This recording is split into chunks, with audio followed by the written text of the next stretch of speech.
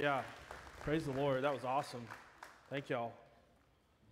Let's give it one more time to the praise team this morning. How about it? Heavier than it looks. Well, good morning once again. Our scripture this morning comes from Luke, the 10th chapter. We're going to be in verses 1 through 9, and then we'll come back and do 17 in a little bit. Please hear the reading of the gospel. After this, the Lord appointed 72 others and sent them out ahead of him 2 by 2, in every town and place he himself was about to go. And he said to them, "The harvest is plentiful, but the laborers are few. Therefore pray earnestly to the Lord of the harvest to send out laborers into his harvest. Go your way. Behold, I am sending you out as lambs in the midst of wolves. Carry no money bag, no knapsack, no sandals, and greet no one on the road. Whatever house you enter first, say, 'Peace be on this house.' And if a son of peace is there, your peace will rest upon him. But if not, it will return to you. And remain in the same house, eating and drinking what they provide. For the laborer deserves their wages. Do not go from house to house. Whenever you enter a town and they receive you, eat what is set before you. Heal the sick in it, and say to them, 'The kingdom of God has come near to you.'" Please pray with me. God, we are thankful for your word. We ask that you would open us this morning and open our hearts and minds for what you would have to say today, Lord, and let my words be of you, O God. Amen. So picture this. Jesus had been through a lot of ups and downs as of late when we catch up with him in our story. And they went something like this. A big up was the feeding of the 5,000. A big low was having to break it to the 12 disciples that he would suffer and die. A big high was Peter confessing Jesus as Messiah. The low was telling people what it would cost to follow him. A big high, a big up, was going up a mountain and being transfigured with his 3 closest disciples. A low was hearing those same disciples, along with the 9 others, argue over who was the greatest. The high was healing several people. A low was being rejected by people. So these were highly emotional times that he had just been through. But several had walked away, but many others had been won for the kingdom of God. So that's what's been going on when we catch up with him. And by this time, Jesus had turned a corner in his ministry and was about to hit the road one last time for Jerusalem and the events of Holy Week. On this journey, Jesus decides to send out 72 of his closest followers out into the towns and the villages which he himself was about to go to. And he sends them out 2 by 2, telling them to go and tell people about the gospel and to heal the sick. The mission was simple. He had done this once before. Jesus had done this once before with the 12. He had sent them out in the same way, and it had met with great success. And so he decided to include more of his followers in this work.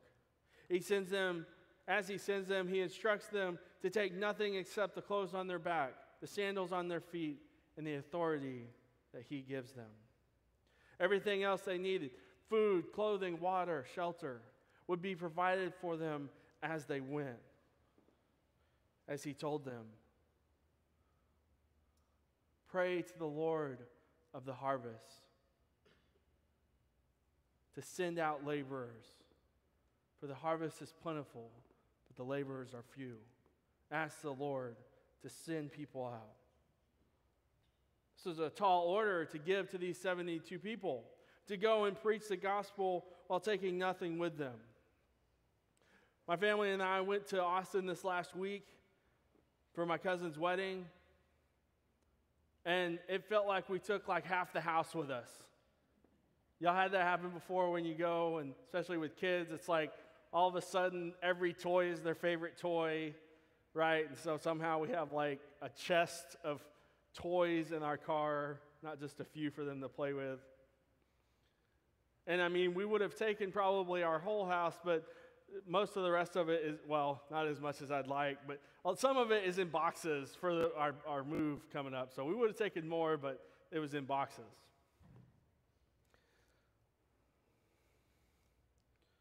Can you imagine, though, going on a trip, going on a vacation, a weekend trip, a road trip, maybe a business trip, a mission trip, a youth camp, whatever it may be, and taking nothing with you? He says, don't even take your wallet, y'all. Don't take luggage. Don't take extra shoes. You girls are like, what? He said, what? He said, take nothing but that which you have on you. Who here has been to youth camp before, or some kind of camp with students or kids or these kind of things? Yeah, right? It's great, right? It's a great time. We have fun. The students are awesome. But after a while, they start to stink. And a change of clothes would be nice, right? Who here has been on a mission trip before? Mission trip, yeah. Fun, right? Great time. You get to do so many things. But after a while, you start to stink. And a change of clothes would be nice, right?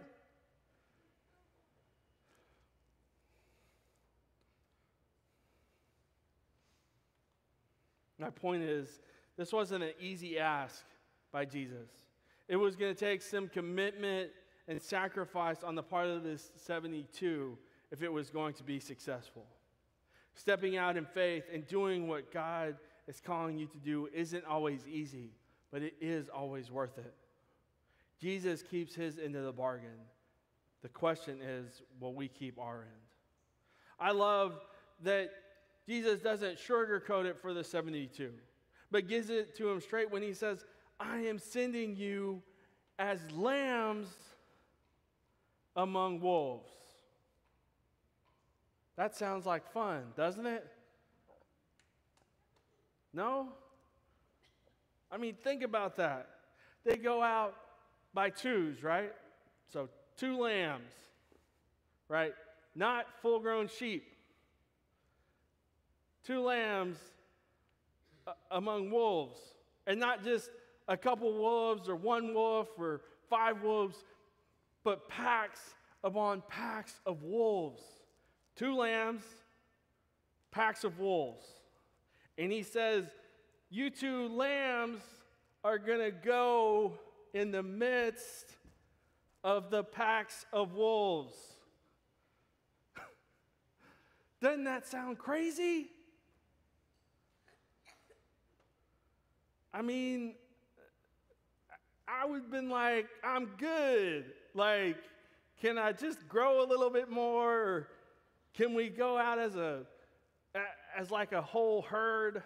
You know, like, that's why, like, shepherding animals like sheep and goats and cows and stuff, that's why they stay as a herd. Because if they come, the big sheep are on the outside, and it's harder to get, and the little ones are on the inside, and maybe they'll get Aunt Shirley rather than me, right?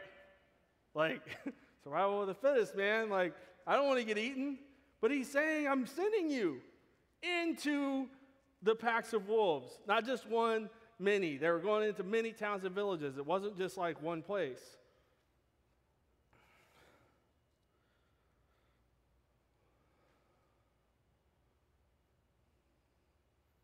I would have been like, I'm good with the fact that you will make sure we have clothes, a place to stay, food and water. But come on, man. 2 lambs versus several packs of wolves? That means we're going to fail, or worse, be eaten. But guess what? Knowing the facts of the matter, the 72 proceed anyways by going where they are sent. I want to tell y'all a story about a hero of mine. When he was a senior in high school, he watched as the horrific events of 9/11 took place. And with it being his senior year in high school, he decides to do something about it. And he signs up to be a Marine. He goes through the necessary training and is deployed immediately. He's sent out to non-combat zones for the first several years. He meets and falls in love with the love of his life, a fellow Marine herself, and could have spent the rest of his time not going into a combat zone.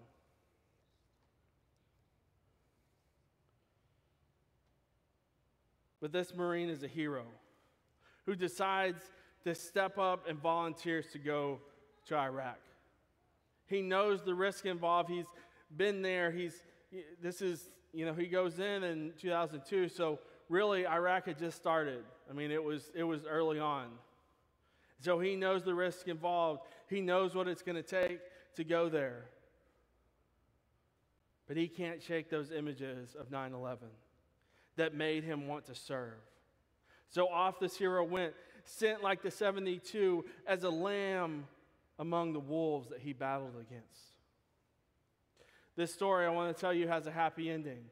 As this Marine comes home, and he actually got to talk to his little brother most nights while he was over in Iraq. You may be wondering why I know all this. Well, it's because that this hero, this man who served his country so well, is my brother, Jake. Jake and I have always been close, but the day that he signed up to be a Marine, he became a hero of mine. And he remains that for all that he did, for all that he did by volunteering and going over there and stepping up when others were stepping down. Like my brother, the 72 knew the risk and dangers involved, but decided to go anyways. And here's what happened after they did this. We'll be in verse 17 here. The 72 returned with joy, saying, "Lord, even the demons are subject to us in your name." Can you imagine? He didn't ask him to do this. What does he tell him to do? He says, go and heal the sick. Go and be with those who can't afford a doctor. Doctors were very expensive at the time, and most of the time doctors didn't work. They didn't have the medical science that we have today. They didn't know most of the time what they were doing, so they would spend all their money and then still not be healed sometimes, if they had money. But the poor and working class people usually couldn't afford doctors back then. So he tells them, hey, go and meet these practical needs these people have and heal them of their sicknesses. And he tells them what else? He says, go and proclaim the gospel. Tell them the good news of a God who loves them so desperately that he came down in the person of Jesus Christ. But as they're there, they start praying for people who are demon-possessed. And they pray so hard, they pray so much that God sends the demons out, exorcises those demons. I mean, these were regular people, y'all, with regular jobs, with regular clothes, who use the most modern form of transportation at the time, walking with their feet, right? There was nothing, by all accounts, there was nothing special about them.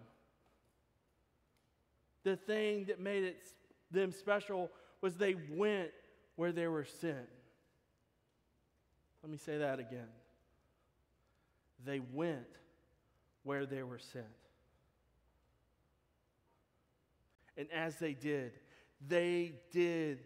and saw amazing things happen.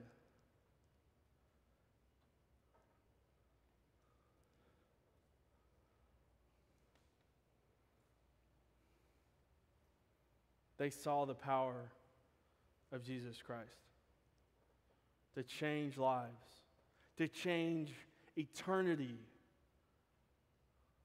for people, both here and after. So being sent out is important. Going where we are sent is important. In about a month from today, I'm going to be sent out myself. Today is one of the many lasts that we get to share together, as today is my last time to preach on Sunday morning here at Wesley. It's not my last Sunday, it's just my last Sunday to preach. Thank you for giving me the honor of not only being able to preach for y'all these last 2 years, but also in having the pleasure of being your associate pastor. Sorry, I don't want to cry, so I'm going to read it a little bit. Sorry. I've had a blast. Thanks. Oh, man, stop it. Thanks.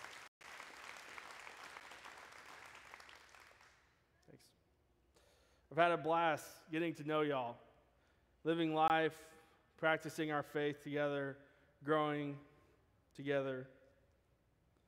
We have gone through some ups and downs just like Jesus had with his disciples, right?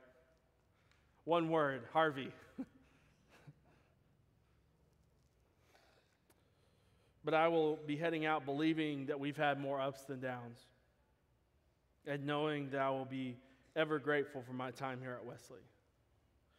The amazing thing about being a Methodist, and I have many things that I love about being Methodist, but one of the things that I enjoy the most is that we believe highly in the fact that we are connected with each other, especially as we worship on Sunday mornings and take communion and practice our faith, whether it be here or throughout the week.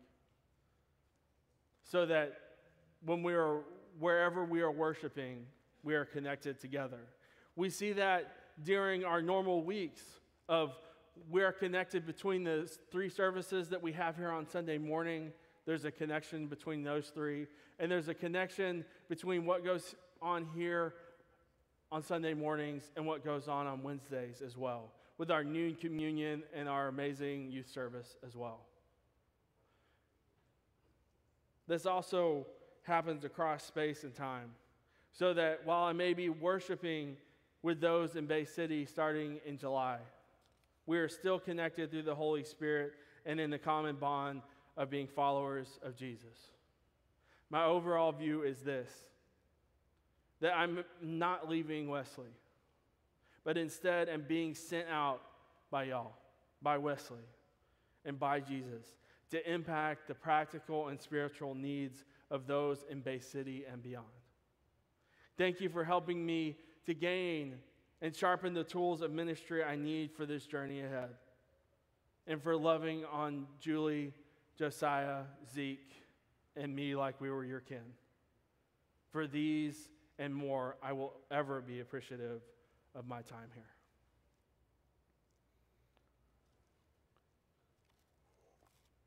I know what you're thinking.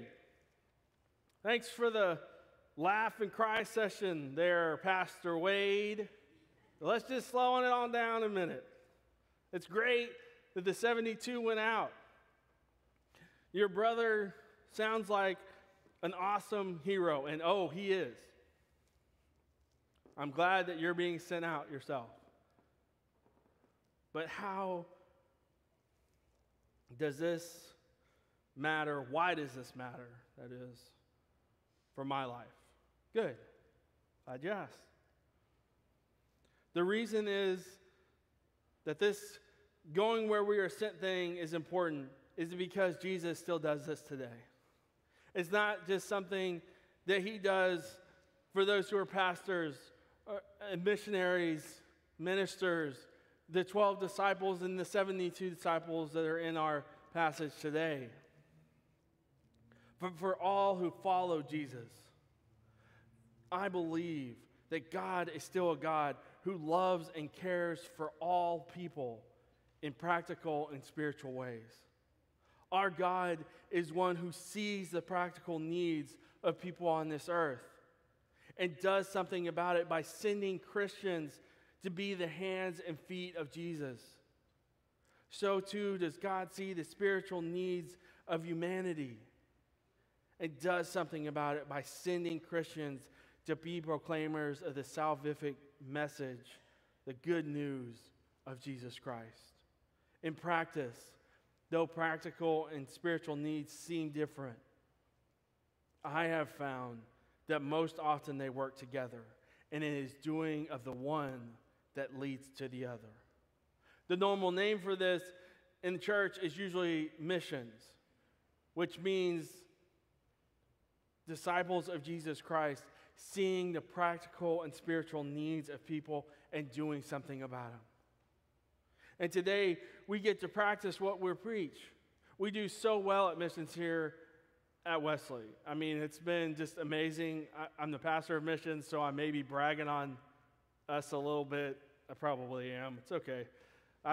It's been great. I mean, I have rarely seen a church that does as much to impact people here and around the world like Wesley does. But today we get to practice this again as we meet the needs of thousands of lives through the missions activities we're going to get to do. And then we are going to send them out to where they need to go so that they have the most impact.